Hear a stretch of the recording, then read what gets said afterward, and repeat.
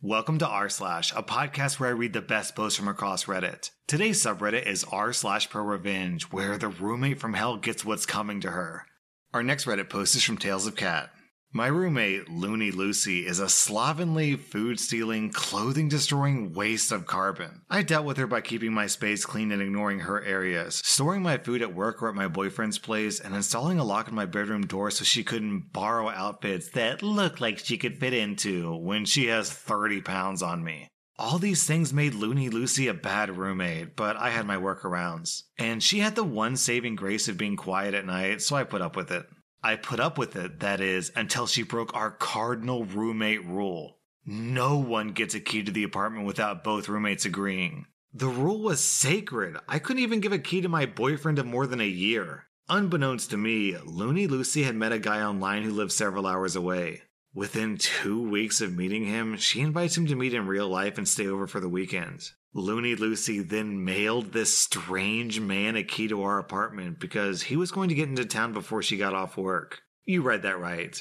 A man she talked to for only 2 weeks, had never actually met, and who I didn't know about had a key to our shared apartment. And she wasn't going to be there to greet him. But I was.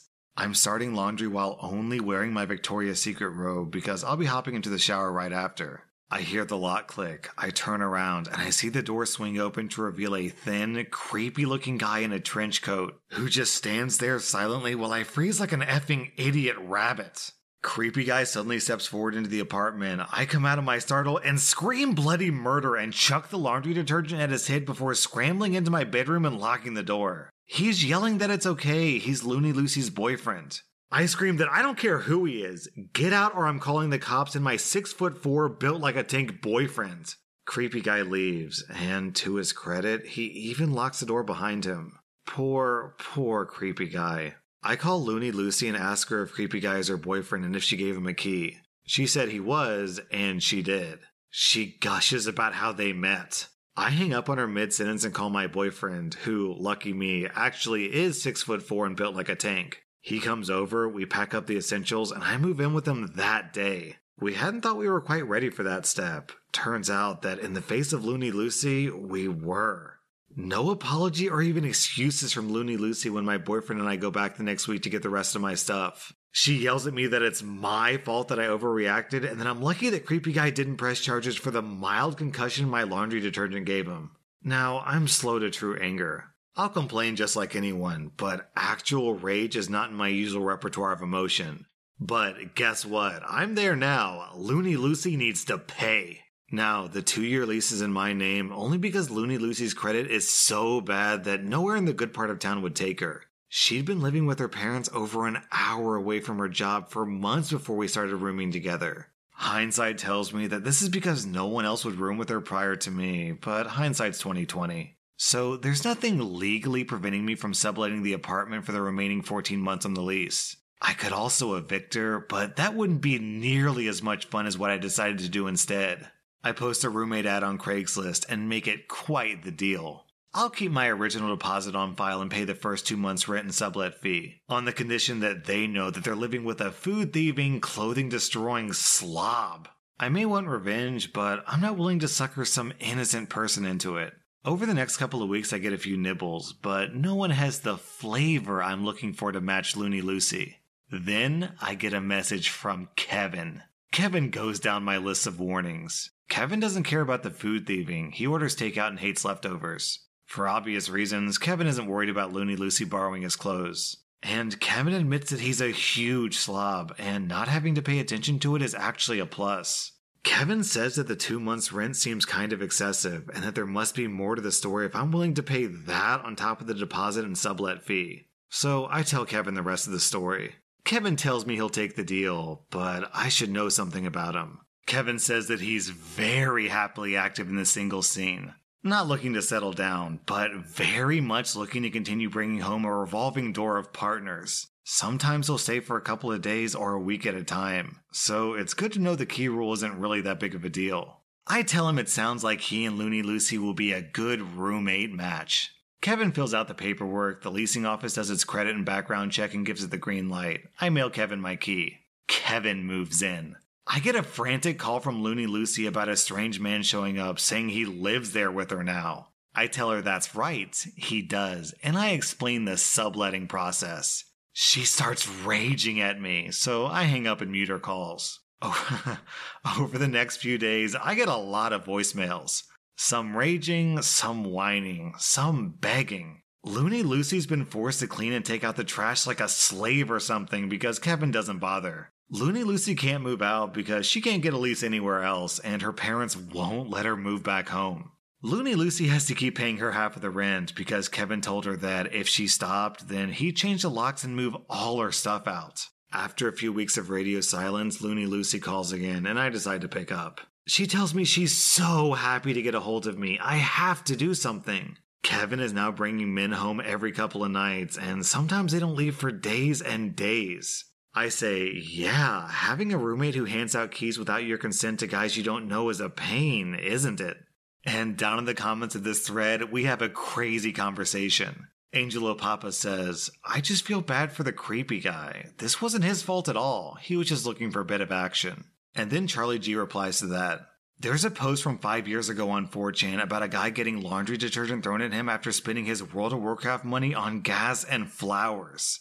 And then beneath that, there's a bunch of comments from other people saying that they also remember that 4chan post. So that poor guy just wanted to raid Looney Lucy's dungeon, and instead he got banned. Our next Reddit post is from Van Adler. So my friend's father was a mechanical engineer, but he's retired now. He was around 55 years old when this happened, and very experienced in his field. In fact, he had some skill sets that were close to unique to the extent that you might be able to replicate them, but at extreme costs. We're talking multiple people from multiple companies, from multiple countries, taking weeks, if not months, to get up to speed with specific projects to do the same thing that this guy was doing.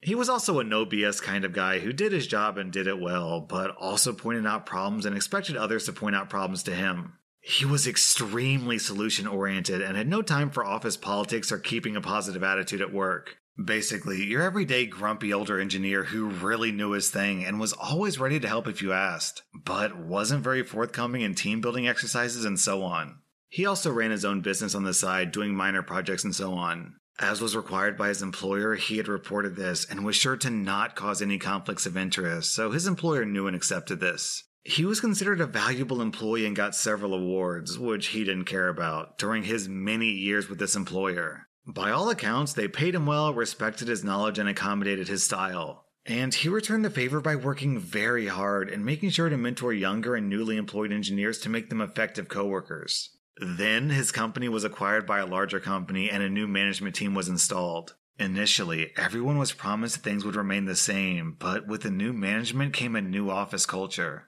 The new management pressured for unpaid overtime and a more American corporate culture with cheering and clapping and so on. My dad's engineering friend considered this extremely cringe and refused to participate. His status as a long-standing and knowledgeable employee kept him safe for some time, before the new management realized that the resistance to the new culture centered around him and they started pressuring him to play along. When he didn't, they turned increasingly hostile, realizing that he held a lot of soft power in the company since he mentored a large percentage of the engineers and the resistance to their leadership centered around him. They started ordering him to work overtime. He answered that he was on time with his projects and that if they had identified an emergency requiring overtime, they would have to bring it up with the union to negotiate the overtime and make sure it was an actual emergency. The contract with the union said no overtime unless it's an emergency. They tried to force him to participate in the cheering and clapping by making it mandatory for him to attend and yelling at him to participate. And he did so, but so unenthusiastically that the event turned even more cringe and people started laughing. The workplace turned more and more hostile, and he knew that things would come to a head sooner or later. Being an experienced engineer and knowing how to document things, he already had his ducks in a row. Then it finally happened. They caught him answering an email for a side business on his work laptop, brought him in, and fired him on the spot for theft of company resources. He sat at the conference table and looked the three managers in their eyes, one after the other, and asked, "Are you sure you want to do this?" They all said yes. "Are you really sure you want to do this?" He was escorted to his desk by security to leave his phone, his badge, and his computer at the desk, and then escorted out. Once out of the building, he phoned his union representative, who immediately canceled the firing, claiming that there was no just cause, which meant that it would go to the labor board for arbitration.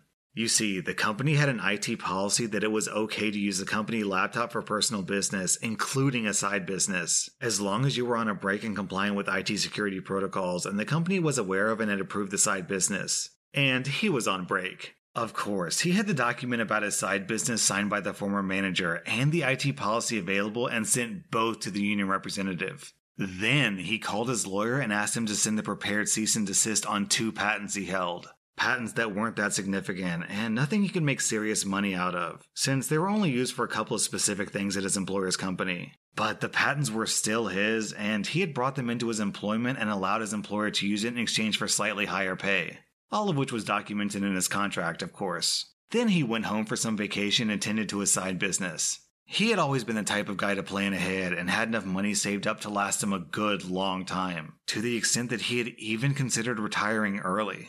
My friend said that he had 2 job offers from competitors that were hoping to snipe him within the week, basically as soon as they learned he was available. He was gracious but declined, but offered them to consult with his side business now that he had the time, which they eagerly accepted, at twice the hourly rate that he made at his earlier employer. His colleagues started calling him the next day for advice, since the projects that he had managed couldn't go on without him. He was perfectly polite, but denied any information and help, saying that he was no longer employed there and for management to contact him. Several clients that phoned his private number were told the same thing. Since his private number wasn't on a public registry, he suspected that both colleagues and clients spent some time and or money to find it. It took 2 weeks before a manager phoned him and started asking questions. He politely declined to answer, got yelled at, and replied with something like, "I'm sorry, you must have me mistaken for someone who works for you," and hung up. This happened a few times, and the next week, HR called him and stated that the firing had been a mistake and he was welcome back to his job. He again politely declined, saying that he was awaiting the labor board's decision, but until then, he was happy to consult for them at 6 times his hourly pay. After taxes and administrative costs, of course. After a few days of wrangling and trying to negotiate, they had to accept. And then he sprung the patent issue on them, forcing them to pay for those too. Less than 2.5 weeks after being fired, he was back at his desk.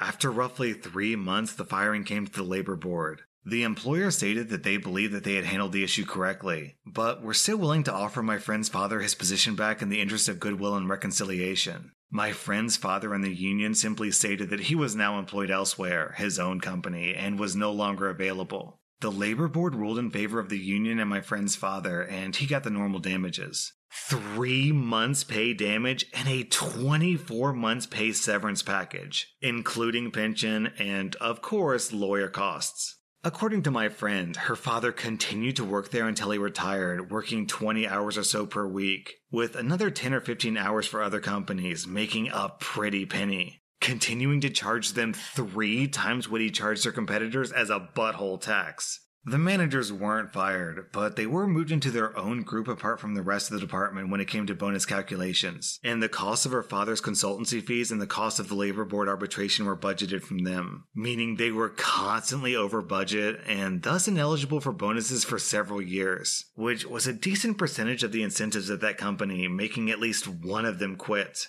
After that, my friend also said that her father usually met any complaints from management with a huge grin and, "What are you gonna do, fire me?" Companies that make you pretend to be enthusiastic and cheer each other on are one of my biggest pet peeves. You can pay for my time, experience, and skills, but you can't pay for my emotions. That was one of the biggest problems with my previous employer and why I ended up getting fired from there, because I just didn't care. They kept having all these team building exercises and they expected me to care, but I was just like, do you people not get it? I'm only here because you're paying me to be here. Our next Reddit post is from Joshua. Many moons ago, when I was about 10, my aunt was a victim of an assault while she was getting a routine surgery from her doctor. Needless to say, things got really messed up rather quickly. Now, we don't have a lot of money, but the doctors obviously lawyered up to the teeth and they were trying to dig up anything they could find to paint my aunt in a bad light. She got her one lawyer and soldiered on. A few months into the lawsuit, we noticed random cars kept stealing all of our trash, so my aunt hired a private eye and found that it was the defense lawyer's doing. Now, their cars were pretty nice. It was always a Range Rover or a black BMW, possible 7 Series, because it was quite large. They would pull up and dump the entire contents of the trash can in the trunk and speed off. This was unsettling to say the least, so my aunt and mom hatched a brilliant plan. There were 4 cats in the house, so we had a rather large supply of cat pee and poo at our disposal. We simply saved up enough of this until the trash was about 3/4 full of straight up litter. Oh, not bagged either, just right in the can. It was then topped off with random shredded documents. It looked like a jackpot of a find. And then a ton of good-smelling stuff to help hide the stink. The next trash day, like clockwork, they showed up in that black BMW and 2 people quickly picked up the can and dumped the entire contents in the trunk. They were furious and started losing their cool at the end of the driveway. To top it all off, my aunt walked outside with a cup of coffee, waved and said good morning, all cheerful like. They sped off, and we never saw them again. She ended up winning the case about a year later. And down in the comments, someone asked OP what happened to the doctor, and OP replies, I was very young, so I don't remember the details of the case outside of him losing his license. She got a good amount of money and enjoyed life afterwards. They say it's better to be pissed off than pissed on, but in this case, it sounds like they got a little bit of both. That was r/Prorevenge, and if you like this content, then be sure to follow my podcast because I put out new Reddit podcast episodes every single day.